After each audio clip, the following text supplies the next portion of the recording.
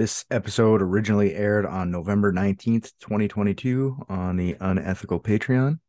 When you described angina, it sounded like a robot trying to describe getting broken up with. Mild heart discomfort. Yes. Is that the new narrative that Rick's a robot? He's not a vampire anymore?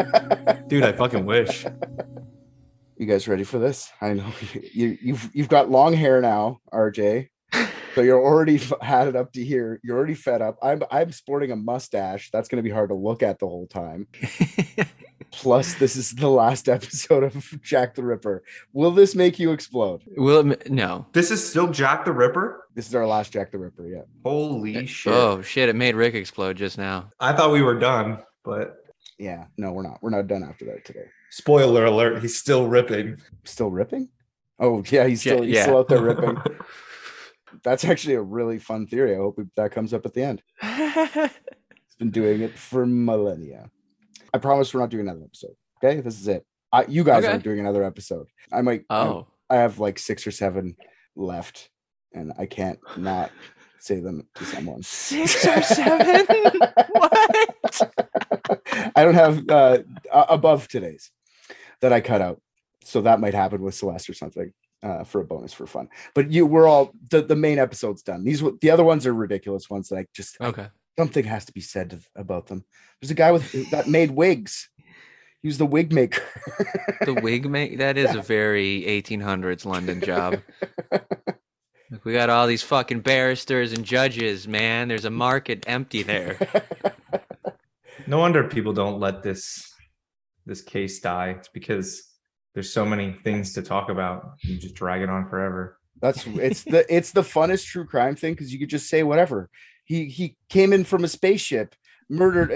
People would be like, there'd be 4 or 5 guys that'd be like, yeah, that happened. Like, are you serious? I was joking. So who knows what kind of thing we're gonna add to the pile today on this one. The thing that just gets released before this episode, though, is the interview with Mudgett. So that I'm not gonna even talk about H.H. Holmes. I did an interview with Jeff Mudgett. H.H. Holmes' great grandson. He thinks H.H. Holmes was Jack the Ripper. So if you guys want to go listen to that, give her shooting episode, season 2, episode 3 and 4. So if you got this, when this comes out public, if you want to go back and listen to it, it's there. Okay. An elite team of private detectives. What if balloons are aliens? Maybe that's the key component we're missing. Cover-ups. John's guilty. Mysteries that need to be solved. Maybe Mormons need mountains. Richard, shut up. Let's do it here. Do you guys remember anything? From 3 weeks ago.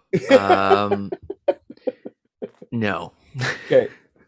You guys will probably remember things as I say it. Yes. Yeah. I'll tell you this though. I have an excellent way of faking, like I have remembered everything. So that's okay. That's fine. I will do that. All right. So first guy we're going to do today, I mentioned him in the first episode. His name was Charles Allen Lechmere or Cross or whatever the fuck that guy's name is. Remember? Yeah. No, I totally remember good old Charlie Lechmere. Yeah. Yep. Sounds like it. Anyways, he was a cart driver that found the first person murdered, and then that other guy, and then he poked him with the whip. Remember that guy? Mm-hmm. Now you actually remember that or no? Well, okay, you can't put me on the spot. Then I can't do a good job of faking it.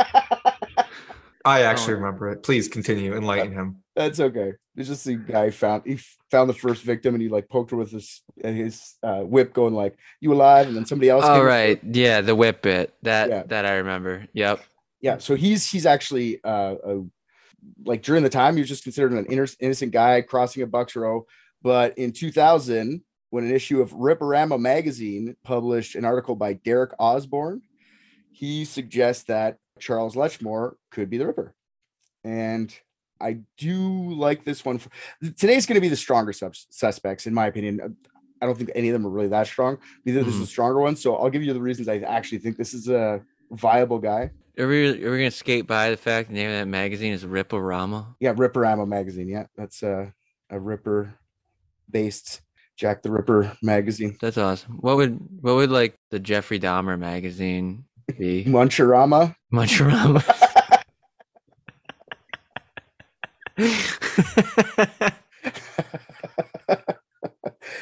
uh, Damarama. Damarama's good too. Sounds like he's like the Dalai Lama. It's the Damarama. Yeah, yes. He's a very peaceful man. Yeah. That Jeffrey Damarama. Osborne and a few others have put together a pretty solid theory suggesting that Charles Lechmere or Cross, whatever the fuck that guy's name is in fact the Ripper. Maybe responsible for another murder that happened around the same time, the Thames Torso murder.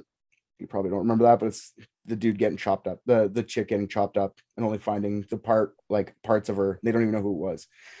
They're on Bucks Row. He's carting down Bucks Row, and then he runs into a guy named Robert Paul.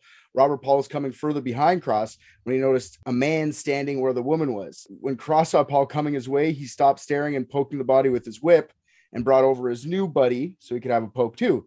Initially, neither man claimed to have seen any blood at the time when they first poked her with the whip. But when the police officer got there, the constable got there, there was a considerable amount of blood pooling around Nichols' neck.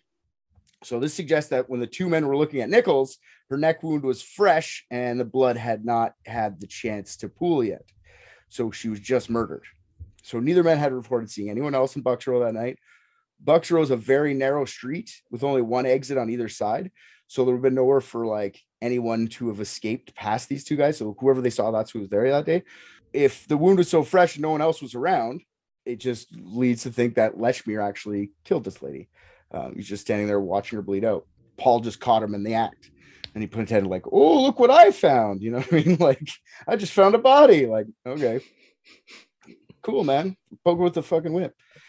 When Cross or Lechmere, or the fuck this guy's name is, notices Paul, he pretends he just found a body. Since Lechmere went as Cross on the streets, his name was actually Lechmere, but he told everyone it was Cross. The police couldn't figure out where this guy was to ask him more questions after the fact when they were doing the inquest. They knew a guy Lechmere was there or whatever, or they knew a guy Cross was there, but he wasn't in any of the registries for anyone. So they couldn't go even find him. So he was never actually talked to again. I don't think that's that suspicious. I mean, everybody who's named Lechmere changes their name to Cross. You know, there's David, the comedian David Lechmere. You know, now he goes by David Cross. The popular rap group in the 90s, Chris Lechmere, became Chris Cross. So, okay. Yeah, no, I guess you're probably right. It's not, yeah, just nobody likes the name Lechmere, especially the ones who were born with it. So they would change it. Yeah, they should have known David Cross. Mm-hmm. Those constables, they could have found him easy. It's like easy interchangeable. Come on. They figured out that Lechmere was actually this Cross guy. The researchers in 2000, when they were like looking for names of people who would have been carding in those hours, and they kept finding this Lechmere guy, but he was never mentioned. And then Cross didn't exist, and then they started finding where Cross existed, and then Lechmere was supposed to be up. So anyways, they figured out that fuckheads that like in 2000. So this guy's just like kind of a newish one. Then they started doing, I don't know if we talked about geographic profiling last time. I'm not going to get into it that much. They're doing geographic profiling on this guy, and they put him as a likely suspect with the geographic profiling. The movements, all the murders were around his like house where he would go to work back and forth. Pretty convincing in a way, this geographic profiling. But I mean, you're just guessing too. Like, you don't know where that guy was 100 fucking so many years ago. The investigator that did the geographic profiling says that after his revelation, Lechmere is the most likely suspect for the Jack the Ripper killings. There's just lots of problems with this. Why did the killing stop? Usually dudes like this will ramp up until they get caught or die or something like that. They sometimes have like cooling periods, but like usually they just kill later. Again, it's not like it stops forever. This guy lived to like 70, 71, this Charles Lechmere guy. Yeah, but how do you know he didn't kill people? I agree. I mean, if he got away with that, I mean, maybe he just shifted tactics and continued to get away with it. Maybe. Like, there's so much murder and stuff, and a lot of policing was just relied on, like, did you see anything? Or your hands are covered in blood, you know? So, probably. Yeah, maybe he just, like, casually changed his name again. And they were like, no, see, these murders are signed Smith, not Cross. It couldn't be that guy. Yeah, it's not the same guy. Yeah. The only reason he's compelling to me in any way is the fact that Bucks Row is fucking tiny, and like, if you just found the girl with no blood and then she's got lots of blood, like, it looks like you did it, man. Like, that's what it looks like to me. That chick, anyway.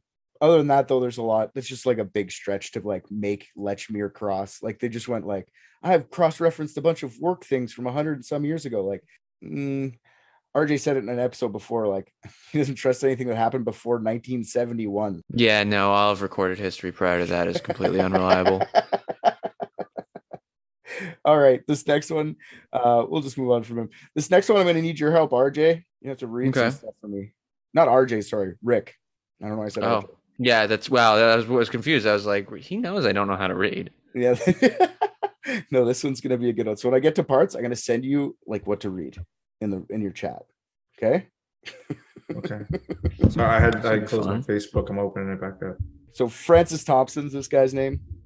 He's an English poet that some people believe is actually a Ripper suspect. A little bit of history on him. He was in medical school when he was 18, so that gives him the credibility for like the medical knowledge, if that's even a thing. He gave that up at the age of 26 to pursue his poetry and writing career. Thompson spent 3 years on the streets of London doing labor jobs and milking cash from his sex worker of a girlfriend. After that, actually, she was actually pumped to do it. Like, here, I'll help you with your writing, buddy. I'll go suck some dicks for you. Damn, Yeah, she was down for it. that's the dream. That's the dream. Thompson got sick while he was living on the streets, and he got prescribed opium to deal with his pain. Tale as old as time, he gets to be a drug addict after this. Eventually, his girlfriend leaves him. She's like, I ain't no sucking no more dicks for you. I'm done. Oh, okay. So why is she suddenly a racially charged black stereotype? I don't know why you think that was black. I don't feel like I'm the problem. I feel like you're the problem in that. I mean, I don't know where that voice came from. It's 1800s London. Good. Your lawyer trained you well. Deflect. That was just me doing a character. I didn't put any race to it at all. And what ethnicity would this character happen to be?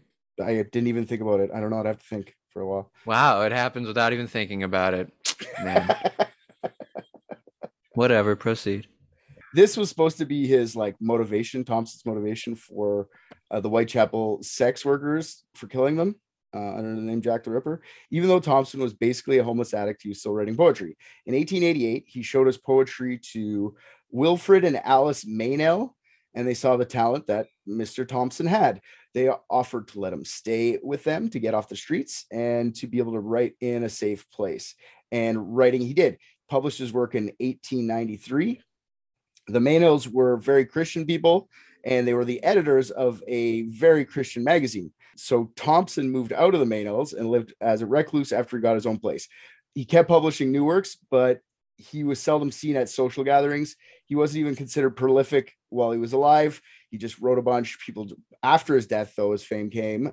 J.R. Tolkien called him an inspiration, and so did a few other notable authors that came after this. Tolkien compared him to Arundel, comparing their similar burning enthusiasm for ethereally fair. I just love this shit. Thompson is more known for his poem, The Hound of Heaven. And this is so like famous at certain points that like Catholic kids used to have to memorize it for class. So anyways, in 1888, Dr. Joseph C. Rupp, who was the medical examiner for the Nueces County, Texas, wrote an article in the Criminologist fingering Mr. Thompson as the Ripper 1 century after the fact.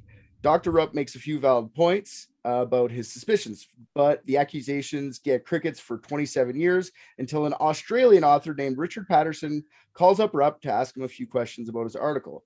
In Patterson's 2015 book, Francis Thompson, a Ripper Suspect, he lays out all the evidence he amassed with Mr. Thompson as the Ripper. Patterson did his own research that led him to the conclusion, but called Rupp to get some additional info. Some of the evidence that Patterson has come up with is this. First of all, Thompson's medical knowledge. He took 6 years of medical school, which was 3 times the amount needed to become a doctor in those times.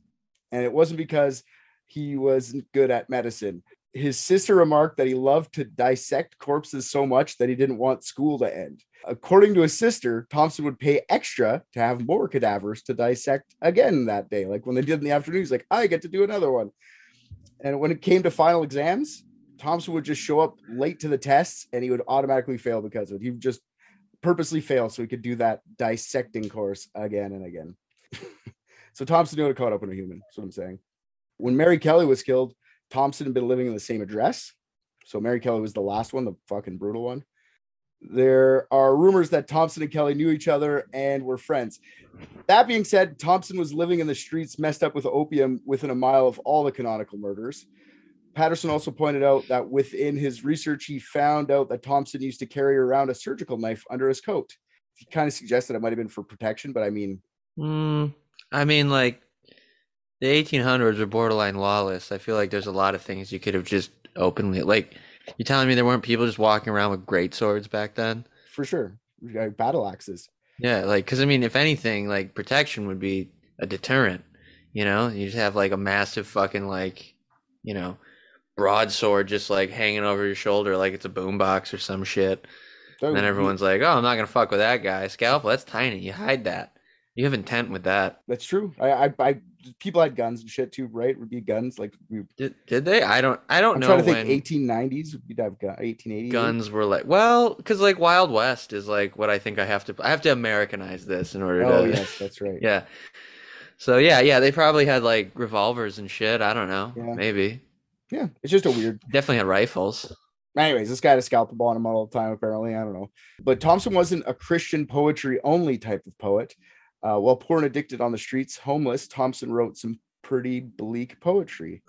You said poor and addicted, but you really abridged poor and it sounded like you said porn addicted.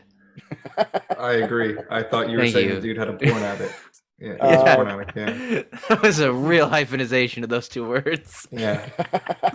Good thing you brought that up because I was. What kind of porn did they have back there? Clickety clickety clickety. Yeah. What did you say? That was like 20 minutes ago. Yeah, it's not like Google searching. They have to sit down with a guy and describe what they want to see so he can draw it.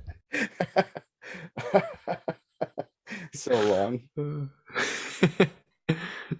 Patterson starts reading some of Thompson's poetry written around the time of the Whitechapel murders, and he found some pretty crazy stuff. So just before the murders began, Thompson wrote a poem where a knight stalks a pretty woman and disembowels her, and it's entitled Nightmare of the Witch Babies, and it's one of the first poems submitted to his editor for the magazine on February 23rd, 1887, which I find hilarious because that was a Christian magazine. They told him it was too dark and it can't be printed. I think the first time it was actually ever printed was like in 2002, poetry book by Bridget Boardman. Even she put it like a collection of his, but she puts it poems published elsewhere. I just can't figure out where it was actually first published. So, that makes me so mad that like a potentially horrible murderer could have gotten his dumb 1800s poetry published, and I've been banging my head against the wall trying to get a short story published for like 2 years now. I'll be so upset if he's actually Jack the Ripper. You can't have everything that I want to have. You get to kill innocent women and get your stories published. Well, how come you can't just go kill some chicks and then you'll probably be more prolific? That's half of everything I want, Richard. It's not all of it. He had it all. All right, Ricky, I'm going to send you a bit of this poetry. Okay. You're making Rick read the poetry? Just a flat, unaffected voice, please.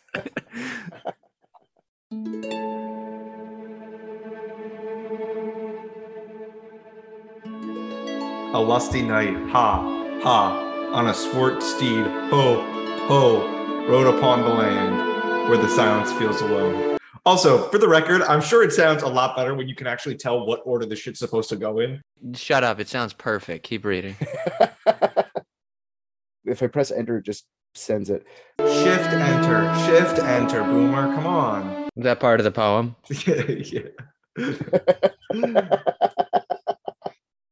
So then it goes yada yada. Night. Oh, it continues. Oh, there's more. The knight rides through a desolate streetscape. Then the knight catches sight of a beautiful woman. Here's some more of that poem.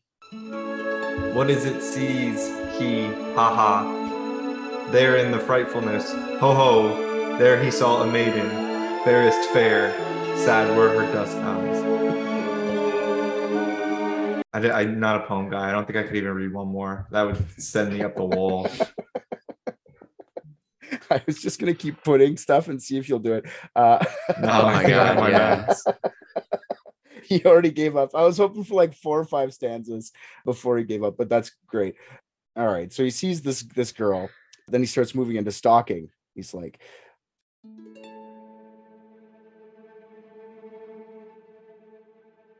Swiftly he followed her. Ha ha! Eagerly he followed her. Ho ho! Then the knight starts to call her a witch and unclean, which I find hilarious. But witch apparently just means you're dirty back then. I was looking that up. I was like, did he actually call her a witch? Really? She's like, yeah, just dirty. Huh. There's 2 full stanzas reporting how like disgusting she is. Then he decides to kill her open. He tries to kill her by cutting her stomach open. Interesting. Because she's so gross. He thinks that if she has any offspring in there, I'm going to kill the offspring too. Just got to make sure. Huh. She's such a gross witch. And it ends with him finding out that there was two gross baby fetuses he killed. And its paunch was rent like a brasten drum, and he blubbered fat from its belly doth come. It was a stream ran bloody under the wall. O stream, you cannot run too red under the wall. With a sickening ooze, hell made it so. 2 witch babies, ho, ho, ho. Which I find awesome. Santa? Yeah. That's the twist. It was Santa. Santa the whole time. I'm sick of making kids these goddamn toys, so I'm killing them before I have to. Yeah, that tracks. I would too. Good on you, Santa. Stand up for yourself. You got this. Yeah, it also sounds like Thompson, like if you read the whole thing, I wasn't going to read the whole thing, but if you read the whole thing, it sounds like he wrote a poem about killing sex workers, honestly. Is that how it reads? Are you sure?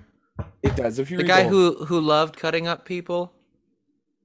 You sure there isn't some kind of metaphor there? I'm You not think smart he enough for this conversation. I'm implying there's not, and he's just a sick fuck. You can't take everyone's art and then make it into like what they did in their real life, right? No. I mean, well, no, yes, you can't do that, but you also can't read too deeply into stuff. It's like the fucking stupid English teacher shit where it's like, yeah, like, of course we have to analyze some things, but it spawned this whole generation of shitty assholes on YouTube who want to tell you why Spider-Man's an allegory for Jesus Christ instead of just a guy with spider powers. Yeah, and that's really what it is. You're right. People just overthink a lot of shit. But yeah, not everything is a huge fucking thing. Like To Kill a Mockingbird, pretty goddamn on the nose. And wonderful still. Yeah. Like, it just doesn't make sense. So, creep, who wrote about being a creep? There's a problem though with with that theory, because I agree with you.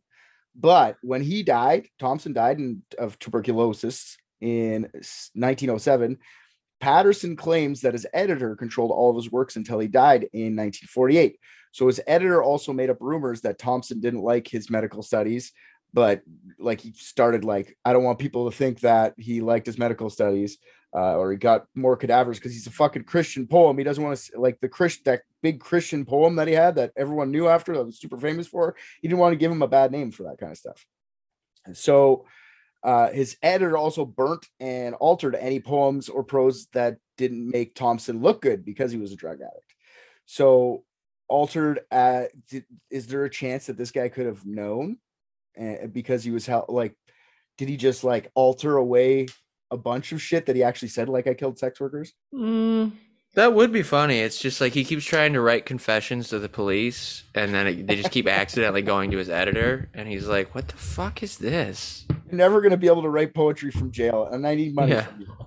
I don't know. That's the whole thing of it. It's like the guy controlled his works for another 40 years, so who knows what that guy made up or erased or whatever. There's no proof. Fair enough. There's no proof of it, but it's pretty gross shit, and the guy had medical knowledge. That's a lot of these guys get pointed at because they had medical knowledge. And I think we even talked about that, how, like, medical knowledge, like everyone would know where the liver was back then. You fucking it hurts on everybody, so yeah, they know where it is. They can feel it. So it's kind of fun. This guy, it's all poetry, and it's all just it's not circumstantial as fuck. I mean, I don't know. No, that here's the thing. I was expecting a really strong argument for why it wasn't him, and I don't feel like I heard it. The dude you said he has medical knowledge, but that's like the biggest understatement. He took it 3 times. That's true. Yeah, because he loved cutting people. But there's nothing really actually put, like, yes, he was drunk and fucked up on the streets on opium during that time, but like, so were a lot of people. Just because he wrote poetry? I'm sorry. Were we operating under the assumption that the guy murdering all of these women was stone sober? Because I was not. You're probably right. I never even really thought of. That's not my point. What I'm trying to say, it's just like there was a lot of people fucked up, a lot of people on the streets. It just because this guy wrote some poetry that people go like, aha, it must have been him, because they probably weren't looking at him for this ever. They just looked into it after they went, I read this poem and he was, you know what I mean? Like, I don't fucking know. Okay. Yes, I don't doubt that whoever was fucking killing these people had some sort of inebriation, whether it's like just mental illness or fucking drugs, but something was going on. Right. So this next guy is called Montague Druitt. Montague John Druitt had an upper middle class childhood, being the son of a surgeon. As an adult, he was the assistant schoolmaster at a boarding school while pursuing a parallel career in law. So he's studying both those at the same time. Dad was a surgeon, so he must have learned some stuff, is where people go with this guy. Is that how surgery worked back then? You're going to take over the family business, son. Come look what I'm doing in here, because you're going to have to do this one day. You have to learn. Yeah. Cut out the liver. Good boy. Happy 10th. You're 11. You know where the liver is. It hurts, right? So he was studying law and teaching at the same time.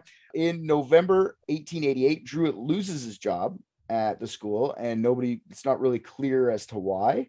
There is a quote from his brother saying that he lost his job because his brother had gotten into very serious trouble. November 1888 was when the last murder was of Mary Kelly. So was that the trouble? Early December 1888, Druitt was found dead in the River Thames after about a month of being there. So police considered Druitt's death a suicide. Hello, was soup. Yeah, wasn't much left to him. And then in 1891, Henry Richard Farquharson, who was a member of the Parliament for West Dorset, announced that Jack the Ripper was the son of a surgeon who had committed suicide after the night of his last murder. Farquharson didn't directly say Druitt's name, but the description of the son of the surgeon was close to Druitt. Farquharson and Druitt ran in the same social circles, and because of their friendship, many others in their social circle thought that the accusation was probably true. Even some police officers got wind of the Druitt thing, that he could be the guy. A guy named Melville McNaughton. Now, McNaughton's does a lot. We're going to talk about him a bunch in this episode. He was the assistant commissioner of the London Metro Police from 1903 to 1913. He's probably most famously known for being the guy that got fingerprint evidence as like an acceptable way of identifying people. Like he convinced people that, yeah, fingerprints are fucking unique to each person. So they're good investigative technique, guys. He was also a critical player in the exoneration of a man named Adolf Beck, which eventually led to the creation of the Criminal Court of Appeal in England in 1907. So fucking pretty epic dude, honestly. Like, yeah, fingerprints and appeals. Yeah, exactly. Damn. For his time period, I'm like, this guy's impressive. Yeah, you never would have convinced me that those were the same guy. That's so weird. Same dude for London. Anyway. Yeah, that's nuts. That'd be like if Eli Whitney invented the cotton gin and then also like discovered how to like, I don't know. I can't even think of something different enough. Yes, they're both in criminal whatever, but like it's just you'd have thought like some guy was like just looking at glass. He would have been like a watchmaker and noticed when he put his thumb on the glass of the watch to put it in, it made an interesting design. He didn't invent it. He just heard about it and said, we could use this for policing. And everyone went, what? And he went, look. And then he made it a common practice in the police. It's not like he was the guy. Okay, like he like brought it to the police and said, let's use this as an investigative technique now. By hearing about it, doing whatever fucking policing conferences and shit those guys used to do. Who cracked fingerprints then? I don't know. I'll have to figure that out one day. That'll be the next mystery. On the next Private Ticks. McNaughton's a funny dude though, because at a certain point in his career, he told journalists that he knew exactly who Jack the Ripper was, but refused to tell them, give him a name or give them any details on how the police might identify this man, like except for the man took his life in 1888. So I know who it is. I'm not telling you he killed himself. Don't worry about it. It's fine. McNaughton's like his idea who Jack the Ripper was probably came from Farquharson, because Farquharson was pretty big up. Like they all ran in the same circle. McNaughton later in life also claimed to have destroyed any files that were pertaining to the identity of Jack the Ripper. So he said, I'm going to death with it. You'll never know, you fucks. Why? Exactly. Why would you do that? If you actually knew, why would you do that? But I trust this guy enough because he like did some crazy shit in policing. I don't know what to think of this guy, but he wouldn't tell anybody. So his daughter. No, fuck that. Because like because you misrepresented him initially. So he stole fingerprints was the reality of it. So I already don't trust him. And then now he's like, I know, but I'm not gonna tell. Even though I work closely in the criminal justice system, like what the fuck? I agree. I don't know what there's theories as to why I didn't say anything, but my God, we'll get to it in a bit. I just don't get it really. Honestly, I want to be a good police officer. Like give me one good reason and maybe I'll reconsider, but I cannot possibly imagine there is one. I think it's him being full of shit. We'll see it a bit. Like there's a bit to like, I don't think he knew exactly who it was, but I think he narrowed it down pretty good. So McNaughton's daughter, Christabel, kept a major report on the case that her father had written before he was commissioner and still a detective in 1890 regarding the Jack the Ripper case. And then in 1959, Christabel gives the handwritten memo from Scotland to Scotland Yard for examination. So everything he said he destroyed, well, guess what? His daughter stole one of them. In it, McNaughton highlighted the coincidence of the death between Druitt's disappearance and the death shortly after of Mary Kelly on November 9th. McNaughton also claimed to have private information, in quotes, that left little doubt, in quotes, that even Druitt's friends and family thought that he was the Ripper.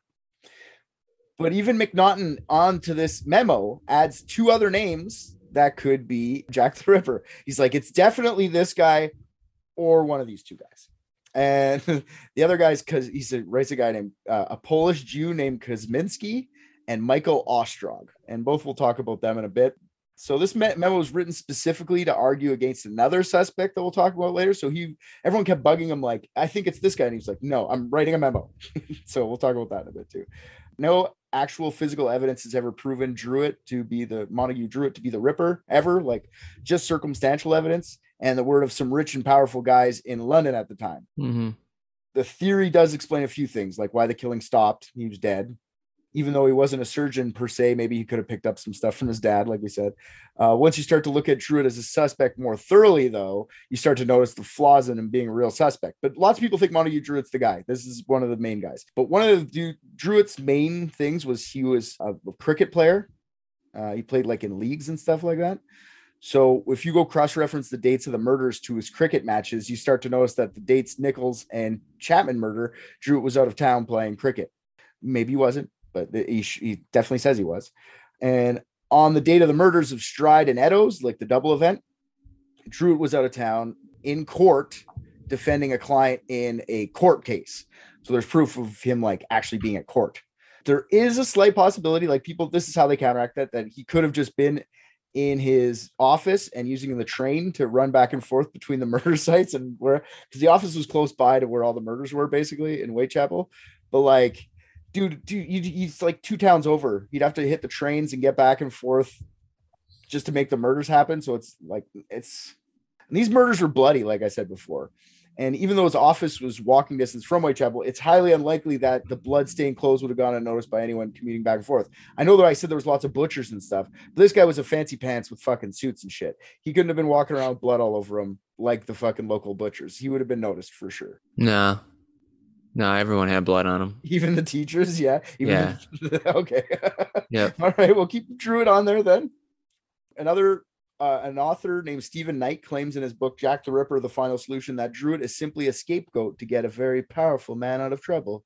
Let's talk about those guys as our next suspect. I think that's the from hell thing, right?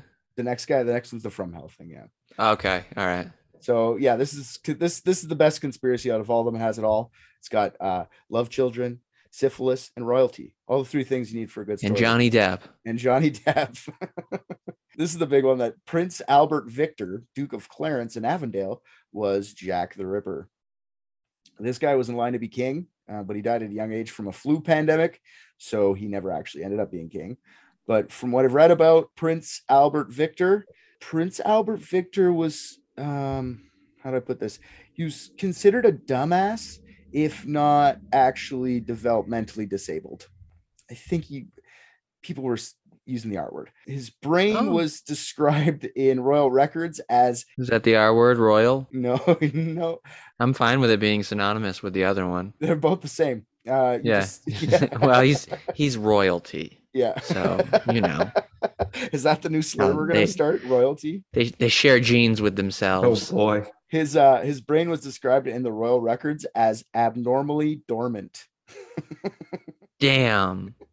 That is some old school roasting right there. Yeah, that is an excellent insult. So I'm pretty sure the royal family was probably happy he died early. Instead of getting educated, this guy was so dumb, the royal family just slipped old Eddie off into the Navy. He never saw any battle, but that's where he contracted syphilis. That's what they think on his trip to the West Indies. This is where the original theory begins, because there's a couple theories with this guy. This is the original one. So the original theory is that the prince went crazy with advanced syphilis and just couldn't help but kill people. And the royal family knew about it. So the royal physician, Dr. William Gull, informed the crown of his advancing form of syphilis and decided not to do anything until the double event. So they just said, okay, he's let him be. He'll die now. We're all happy he's going to die. The dumb Eddie, let him get syphilis and just die. But then he had the double event, the 2 kills one night. So then apparently Eddie was put into a private mental hospital until he broke out and went nuts on Mary Kelly.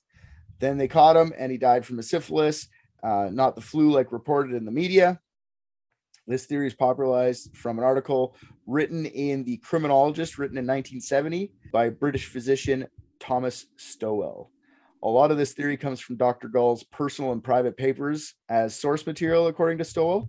The only problem is Stowell died within days of the article being published, and apparently Stowell's family burnt his research for the article. So they burnt you got to trust what he said. He died a couple days, like, believe him. We're burning it. So no one can confirm any of this, but it's from the Dr. Gull's shit. So then it switches, like the theory starts to get a little bit mashed up. So Philip becomes like a side character for the murders, right?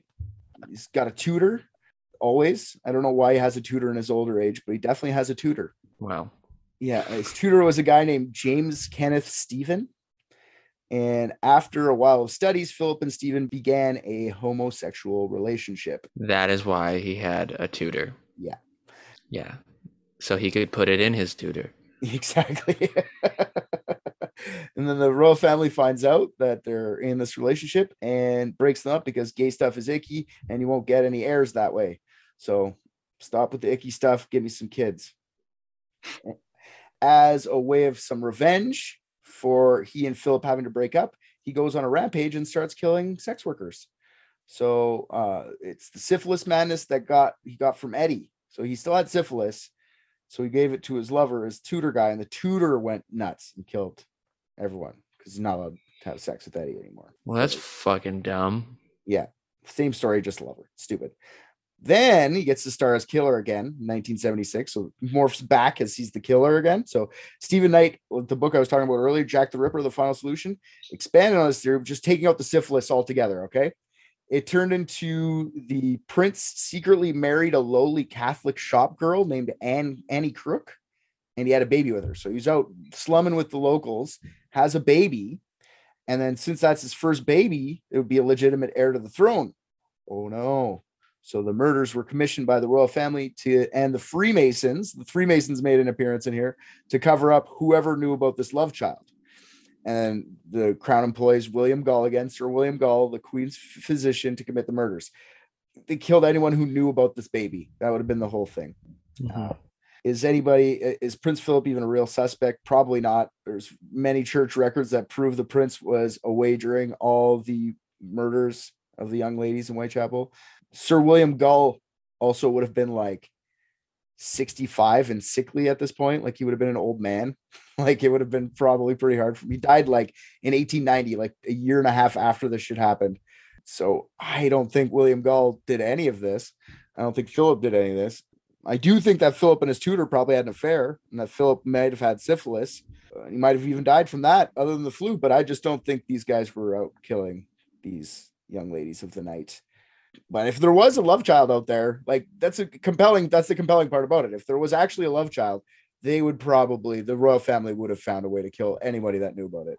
So I get how that's compelling. There's no proof to it at all. It's just Somebody said that. Yeah, no, it's very, very flimsy. However, I am all for rolling rich people under the bus. They need to take a few lumps here and there. For sure. No, and that's why it's fun, right? Because you're taking down a royal, like when you just Right.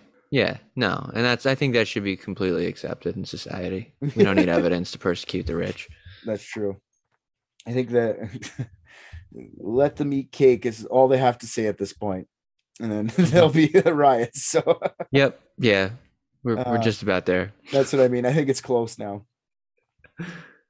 All right, so that's the Prince. There's so much on the Prince. If you guys want to go check it out, I didn't go crazy into him because I find it stupid, but it's cool. It exists. It's just dumb. Okay.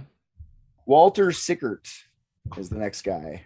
Walter Sickert was a post-impressionist English painter who was in love with the Jack the Ripper case. He was into the dark and macabre. Jack the Ripper was one of his favorites. One of his paintings is actually called Jack the Ripper's Bedroom. Sickert claimed that he painted this and another entitled Camden Town Murder in a room that was rented by Jack the Ripper. Okay. Which fucking doesn't make sense because, like, we don't know who Jack the Ripper is. So I feel like that's like the innkeeper being like, yes, Jack the Ripper used to stay there. I'll take your dumb money. Camden Town Murder depicts a murder that looks like a Jack the Ripper MO. I don't know if you guys want to pull that up and look at it, but it's a guy sitting on the edge of a bed with his head towards his clenched hands together. On the bed, there's a lady in nude laying there facing away. Doesn't look like that menacing, really, but people keep saying that's like a Jack the Ripper scene. Sickert didn't become involved in the story until like 100 years later, like a lot of these people. In the 1976 book, Jack the Ripper, The Final Solution, again, Prince Victor thing. In Knight's version, Sickert is just there as an accomplice. So he like saw the murders happen. Like he was around. That's why he could paint this shit. And okay. Yeah. However, in the 1990 crime writer Jean Overton Fuller, in her book Sickert and the Ripper Crimes, declares Sickert as the actual murderer. Neither the book nor the theory has gained widespread popularity. The theory has been popularized again more recently by crime fiction novelist Patricia Cornwell in 2002. Her book Portrait of a Killer, Jack the Ripper, Cornwell lays out a very weak case that Sickert was Jack the Ripper. She self-funded a full investigation into Sickert's life. She claims that as a young boy, Sickert had a deformity on his penis. This is the why I'm bringing this one up. Please go on. Yeah, she had a deformity on his penis, which required surgery. And when he got surgery on his penis, the surgery was botched. And she implied, like in her book, she implies that it was so botched that he had to squat to pee. And that's how fucked up his dick was. And the botch job left him impotent. So she implied there wasn't even enough penis left for him to get an erection. That's what she says, which made him hate women, which led to him murdering women. Wow, that track. It's clearly their fault for being so sexy, and him unable to be turned on by it is a crime. I mean, yeah, for sure. It does make sense, though. None of this is true because there's no records of this at all. Sickert did get surgeries as a kid, but by specialists in anal fistula. What do you think that is? Well, maybe that's his penis is so short, it was actually buried in his ass. It's like a negative penis. An anal fistula is a small tumor that connects an abscess infected cavity in the anus to an opening in the skin around the anus. Like not dick related, but my fuck, no thanks. I don't want a giant hole in my arse like that. No, thank you. But if somebody fucked up my penis beyond all recognition of it being a penis, I'd probably go with that story too. No, my surgeries were for the reason I'm so secretive. It's an anal fistula. It's nothing to do with the fact that I thought you would say that, but he had like 4 wives in his life, lots of mistresses. He even has kids. So are they his kids though?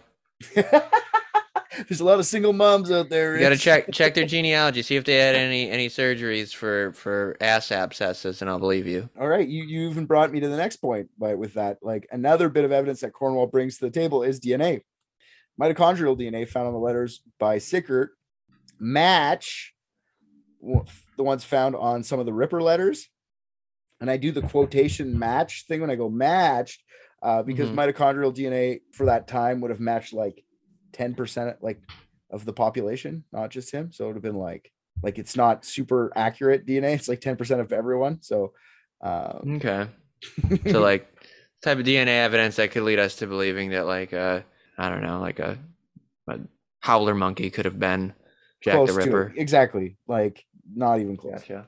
Even like when they go back, Sigurt's like pretty prolific artist. There's writings of him out there. So you go back and you look at the writings, it doesn't match the letter at all. Like we have shit that we know that's his. So like all of this has been debunked pretty much. I just wanted to tell you guys about the guy's botched dick job and that lady's idea.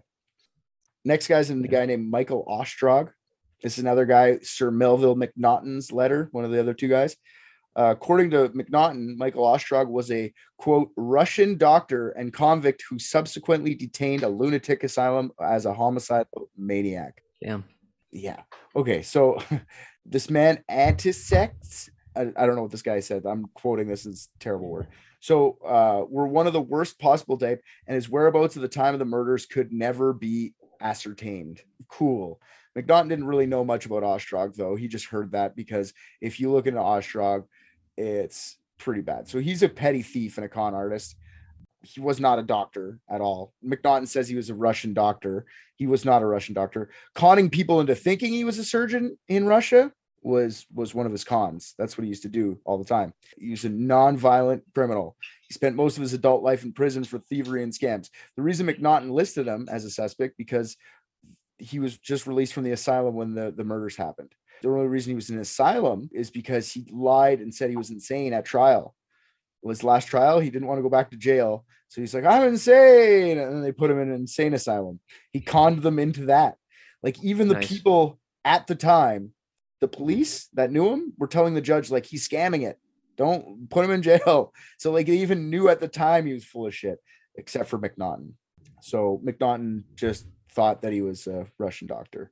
And a bit more spice with the fact that his whereabouts couldn't be traced during the night of the murders. And like you just throw that in there, you know, and then that becomes like a crazy theory.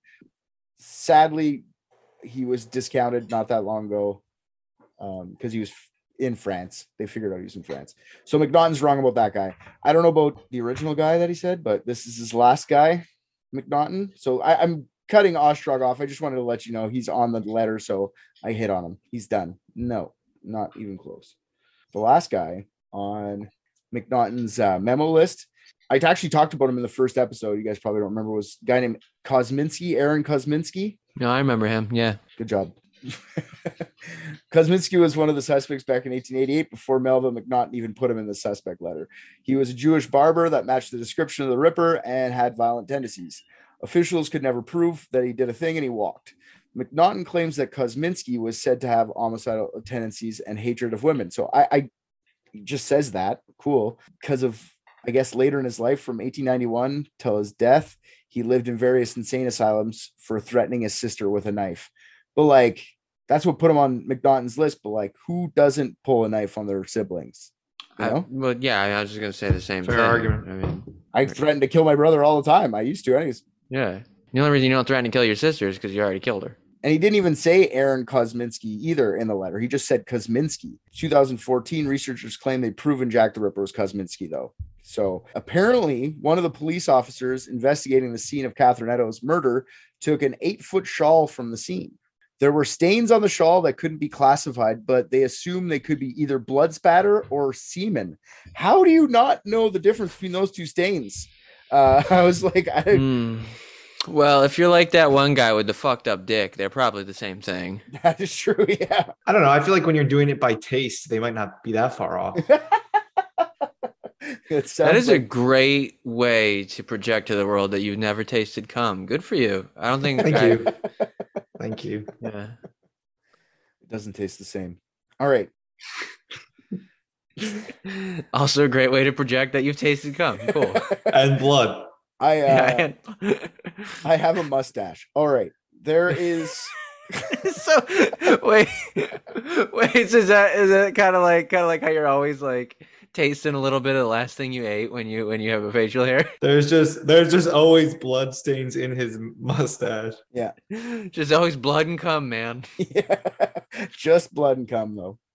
Yeah, so there's no proof of authenticity of this shawl at all. All we have is the word of this officer's surviving relatives that the shawl is genuinely from the crime scene. The shawl remained in the officer's family until 1991, when one of the descendants donated the shawl to Scotland Yard's crime museum in 1991.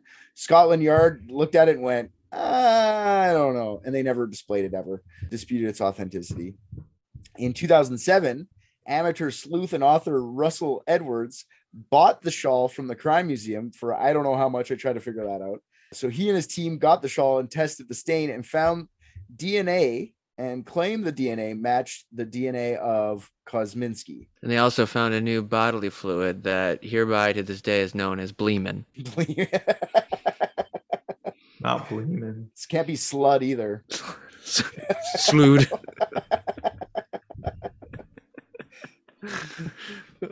Yeah, the DNA retrieved was based on 7 segments taken in hypervariable regions within the DNA. So it's not a full 100% match, but Edwards and his team narrowed it down to a match of 1 in 29,000. Apparently that's a good match. I don't fucking get it, but they go like, it's solved now. It was Kosminski. We know because of the shawl. Wrong. There's so many fucking problems with his stupid DNA. Sir Professor Alec Jeffries, I guess it's Professor Sir Alec Jeffries. I don't know which you put first on, if you're a professor and a sir. Does the sir go first? Well, if you're smart, you abridge them so you can be professor. Professor of Blood or Slood. Yeah. Professor Sir Alec Jeffries in the years since says that the odds of the DNA matching Kosminski are too high because when the DNA tests were done, there was an error in the nomenclature. I don't really know what that means in the scientific sense, but when correcting the error, Sir Jeffries puts the odds down even further. So now down to the So that means the first guy just did the fucking math wrong, right? Yeah. I don't know like exactly how that works, but yes, he said he did it the math wrong, dude. It's like now it's inconclusive. Your tests are wrong. So Russell Edwards, though, the guy who wrote the book, still convinced. Crime historian Donald Rumbelow says that the shawl can't even be from the crime scene. There was no mention of it anywhere. Ruben Lowe studies, he's a ripperologist. So there's no claims anywhere of any shawl anywhere. The officer claimed to have stolen the shawl. They looked him up too. He was working in North London during the time of the murder of Catherine Eddowes. So he would have just never had access to the crime scene or its evidence. Like, even if it is a match, it doesn't really mean anything. Another guy rips apart the DNA. His name's Peter Gill. He claims that even if the shawl is authentic, there was no chain of custody over the past 100 years. That stain could be from any number of people. Someone could have enjoyed the Jack the Ripper case so much they jerked off on it. It could be anything. And then he points out that Kosminski was actively banging East London sex workers in those days.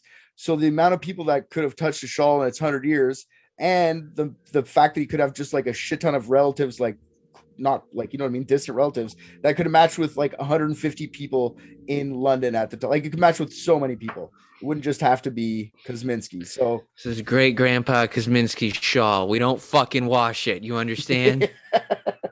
So one rule. Yeah, exactly. It's just this was 2014. They claimed they solved Jack the Ripper, and everyone tore apart this guy. So Kosminski was the guy, but I fucking highly doubt it. Doesn't sound. It's lame. It's lame as shit. Well, most realities are though. Yeah, exactly. The end of this is going to be this one here. I found interesting. It's like the extension of McNaughton's Polish Jew theory. Kosminski, ripperologist and author of The Crimes, Detection, and Death of Jack the Ripper from 1987, Martin Fido, suggests that Cohen should be the suspect. Now, David Cohen would have been the name of a Jewish person that people couldn't pronounce their real name. That's what they would have called people, like John Doe or something. But it would have been, if it's a Jewish guy, they would have called him fucking David Cohen. Jewish guys got their own John Doe? Yeah, they did, which I found interesting. If you couldn't pronounce their name, you just call him David Cohen or whatever. That's David Cohen. Fido says that the guy Cohen isn't actually named Cohen. It's a guy named Nathan Kaminsky. So no one ever considered Cohen a suspect until Fido's book was released 100 years later. This theory is based entirely off the fact that Fido thinks Kosminski was mistaken for Kaminsky. The guy who was Sir Robert Anderson, who was the assistant commissioner of the CID at Scotland Yard at the time of the murders, Anderson claims he was identified by a witness, our buddy Kaminsky. The witness was too scared to come forward. The Jewish people wouldn't tell on each other. That's what they were saying. They wouldn't, even if they did know, they wouldn't go to the police and tell them anything about it. They'd deal with it internally. In Anderson's 1910 book, The Lighter Side of My Official Life, Anderson claims that the man they were investigating was a guy named Kosminski, and that he died shortly after being released from a mental asylum called Colony Hatch. The problem with that statement is that Aaron Kosminski died in 1919, 9 years after the book was published. This is why Cohen comes into play, or Kaminsky, because he misspelled Kosminski. So no patient by the name of Kosminski was listed at Colony Hatch during 1889, but he did find a guy named Cohen, or John Doe. So after looking into Cohen, you discover that he was admitted into Colony Hatch, and for good reasons. A lot of the time, while there, he had to be restrained due to his violent tendencies, and he eventually died in October 1888 from exhaustion from mania after several days of being confined to his bed. My God, people were assholes back then. I don't know what to do with him. Strap him down. He's dead? Okay. Did the police get the wrong guy? Is this David Cohen or Nathan Kosminski the guy? Well, Kaminsky was a tailor, and he lived right in the heart of Whitechapel. Kaminsky disappears at a certain point in 1888, but that's just about when Cohen appears. There's a Jewish man in December 1888 walking and rambling down the street. He didn't speak English and was brought to the police station. The Jewish man wasn't cooperative and booked into the workhouse as David Cohen, or John Doe. So when Cohen became violent, they transferred him to the asylum, where he ended up dying. After this, there's no record of Kaminsky.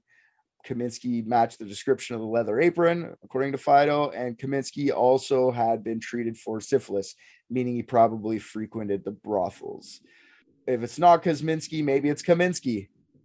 Kind of interesting. I don't know. The John Doe thing I thought was interesting. Yeah. Kosminski, too, another big thing about that guy is people look at him over the years, and he's like a complete idiot. Like, he literally told people that he wouldn't take food from others or take a bath, but then he would eat from gutters. Like, this is the kind of guy that everyone thinks is Jack the Ripper. He's a moron. That's just pride, dude. What was he eating from gutters, though? Just junk, whatever's in there. It's fucking gross. Because I've had New York fusion. That doesn't mean that it's not good. It's just hipster. Yeah, he was a hipster. That's what it was. If he had like fried calamari out of a gutter, he is a visionary. He would probably be wearing the same beanie as you too. What did you call it? New York fusion? What is that? I'm old. It's rich people food snob stuff. You take two different categories and you fuse them together, but it's usually super, super like expensive, but also kind of shitty, but nobody admits it's shitty. If you didn't realize, Rick is fully one of the guys that falls into those traps. Yeah, but I do it at home on the cheap. So if anyone's looking here's my fusion. Peanut butter and a hot dog. I like to fuse disgusting and mediocre together. Welcome to Richard Getz's kitchen. He did do that before. All right, we got one more, and then we got two more, basically. So Thomas Cutbush. We've got one more, and then we've got two more. Well, no, one more suspect, and then my theory. Hey, man, I'm telling you, on the other end of this is how it feels. You got one more, and then two more, and then one more.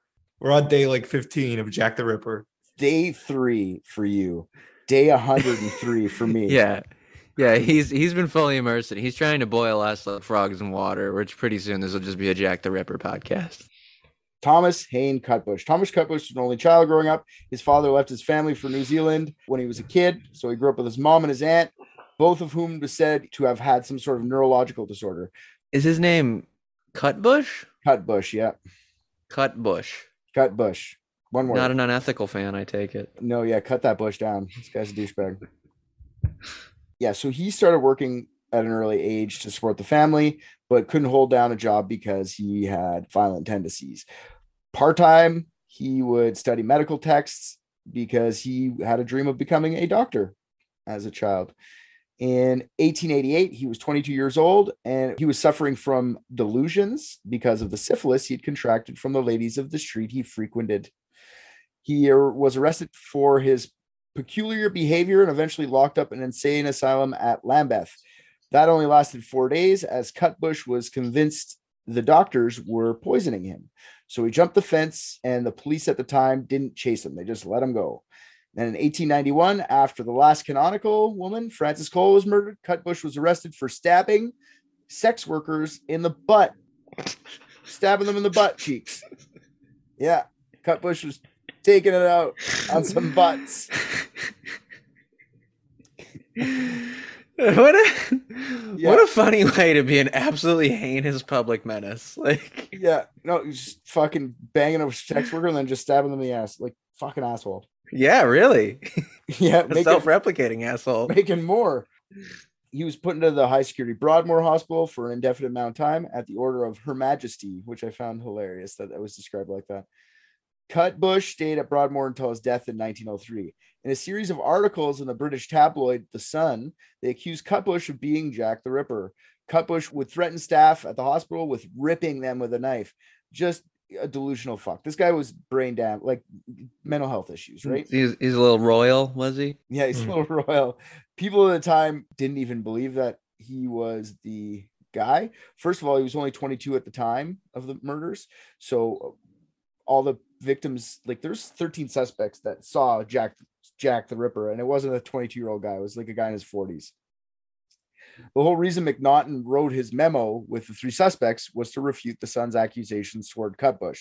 He was trying to like fight against the fucking media, which was fucked at the time. So in a 1993 essay authored by A.P. Wolf entitled Jack the Myth, A New Look at the Ripper, suggests that McNaughton was actually covering for Cutbush because Cutbush was related to another high-ranking officer in Scotland Yard at the time. A few authors and ripperologists still think that Cutbush is our guy, but like literally that's all it is. He stabbed a sex worker in the butt one time and then went to the insane asylum, and then everyone blew it up over it. So the Sun vilifying mental health, and it's just a lazy way to do it. So that's all the suspects that I'm willing to get into. There's still like hundreds. Call in if you feel like you are a Jack the Ripper suspect. Have you been ripping for more than 100 years? Give us a call, 1-855-PRVTDIX today. So the last one is probably what we're all thinking, unless you guys have anything you want to throw into this before I go into the because it's gonna be I know this is gonna be old hat, and we always fall back on it as a gag, but I would be remiss not to blame extremely violent maulings on a were creature of some sort. I think that would be, because imagine if, you know what I mean, somehow it did come out that was the case, and we of all people did not throw our hat into the ring on that one. We'd feel foolish, sir. Yeah, if lycanthropy ends up being the reason they figure that out somehow, and then we didn't say that, egg on our face. And didn't they actually call him a werewolf? Dun, dun, dun, dun, dun, dun, dun, dun, dun, dun, So, dun, dun. Really, like Werewolves of London. Dun, dun, dun, dun. I'm pretty certain I figured it out. Okay. Are we there yet? If that's what you want to do, would you like me to go? He's just gonna say werewolves because he wasn't listening for the past. No, I'm not. No, I have a really good one actually. So time travel's for real. Let's just add that into the theory. And Time Travel of London. That is my favorite War from Zevon sequel song. Or it's going to be real, and the person that invents it, Richard's children, invent time travel. Oh, my children do. Okay. Yeah, and that's why none of these theories make sense, because what they have yet to figure out is it's more than one person working together. And all along, well, what's going to happen is Richard's crazy obsession with Jack the Ripper and paying so much attention to it, his kids realize the only way for them to get noticed by their father is to travel back in time and be Jack the Ripper. Dude, that is pretty fucking good. Yeah, I like that. I'm also laughing so hard because now I'm seeing in my head Oscar the time traveling werewolf of London. Listen, I don't know how many hours total we're in on this, but I've been holding that one in for a long time. Oh, not as long as I've been researching it, and not as long as my kids have been anticipating me to be done. I know, they know too. They know too. That's the issue. They know too.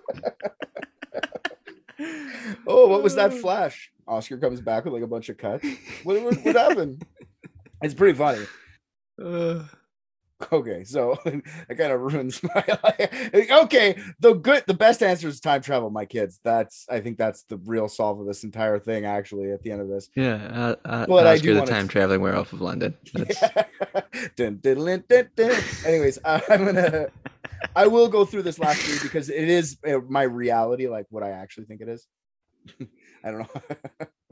I don't know how I'm gonna outdo that though. Yes, I think this is all made up. I think this is a bunch of different people killing a bunch of different people. It's not one guy. Maybe one guy did a couple things. I think the media just invented Jack the Ripper. Well, in fact, we know the media invented Jack the Ripper. If you guys remember the first episode, the guy literally admitted to sending the letters. yeah. No, Okay. it's just like how the media invented, Donald Trump. Like, he's not a real guy. That never happened. I think I'm not disputing the murders happened. I'm disputing that it's all done by one person. No, I am. Anything that I don't like, the media invented. There's a lot of things that make it look like it's one guy. Okay. All the murders were done with a left hand, apparently. So they had to be left-handed. But like we talked about that in the first episode, just because they killed someone with a left hand doesn't mean they're left-handed every time. He could have just been busy in the other hand. No, I feel like that was a theory made up by people who didn't understand that mirrors exist also. Like, they just didn't understand angles and perspective. I'm sorry, I misunderstood you. I thought, so when you're saying that you think multiple people did it, you think multiple different people like Richard, RJ. I thought you were saying that Jack the Ripper experienced a lot of growth in between each kill and that he himself felt like he was an individual, different person through each of those different journeys. And that I agreed with. Oh, Brought to by the media. That does make sense that Rick would say that, because I did read Rick's self-published book, Learning About Yourself Through Murdering Hookers. While reading poetry. Yeah. And the Black Door Abyss behind me. Yeah, so the left hand thing, there's the all the women's throats were cut right down to the spine. I feel like that would have been, I'm sorry, but that's kind of, Psycho guy would have done that anyway. Well, yeah, I mean, they all hated women, judging by how they treated them. Yeah, constantly. They even just get labeled all as prostitutes. That's what the whole thing is. And even though like people actually looked into these ladies and figured out, hey, maybe a couple of these were just like desperate and did it once, it wasn't like they were always prostitutes. Whitechapel would have been dangerous. Crazy shit would have happened there. People were sleeping on fucking ropes. Like, people were sucking dicks to sleep on ropes. You know what I mean? Like, and some heroes were sucking dicks so that their boyfriend could pursue his writing career. Exactly. So even if they were a prostitute, that doesn't necessarily mean they weren't angels in disguise. And they lump it all together because of all this stuff, plus the letters. But we'll get into the letters in a bit. There's a bunch of things that don't make sense, though, that don't connect. They're not similar enough for me to want to put them together, right? Like the 5 canonical murders. 4 of them are in their 40s, except for the last victim. She's 20. And 4 of the 5 murders are done in the streets, except for the last lady. She's done inside of a house. 4 murders in 1 month, then skips 2 months and it happens again. Seems fucking weird to me. This to me screams like the last one, when it just comes back after 2 months. This shit screams readership is down. Sell some more papers. We got to do something, right? Yeah. 3 out of the 5 victims were mutilated post-mortem. 2 were rushed. That's how they explain away those ones. But like, maybe not. Maybe that was just the kill, The mutilations were done by someone with medical knowledge. We don't know if that's 100% accurate either. It's disputed by the medical examiners if that looked at the scenes, if Jack the Ripper even had medical knowledge, especially for the last one. The last one, there's the 2 guys that did the 2 medical examiners that looked at the body. One of them said he had medical knowledge. The other one said there's no way he had medical knowledge.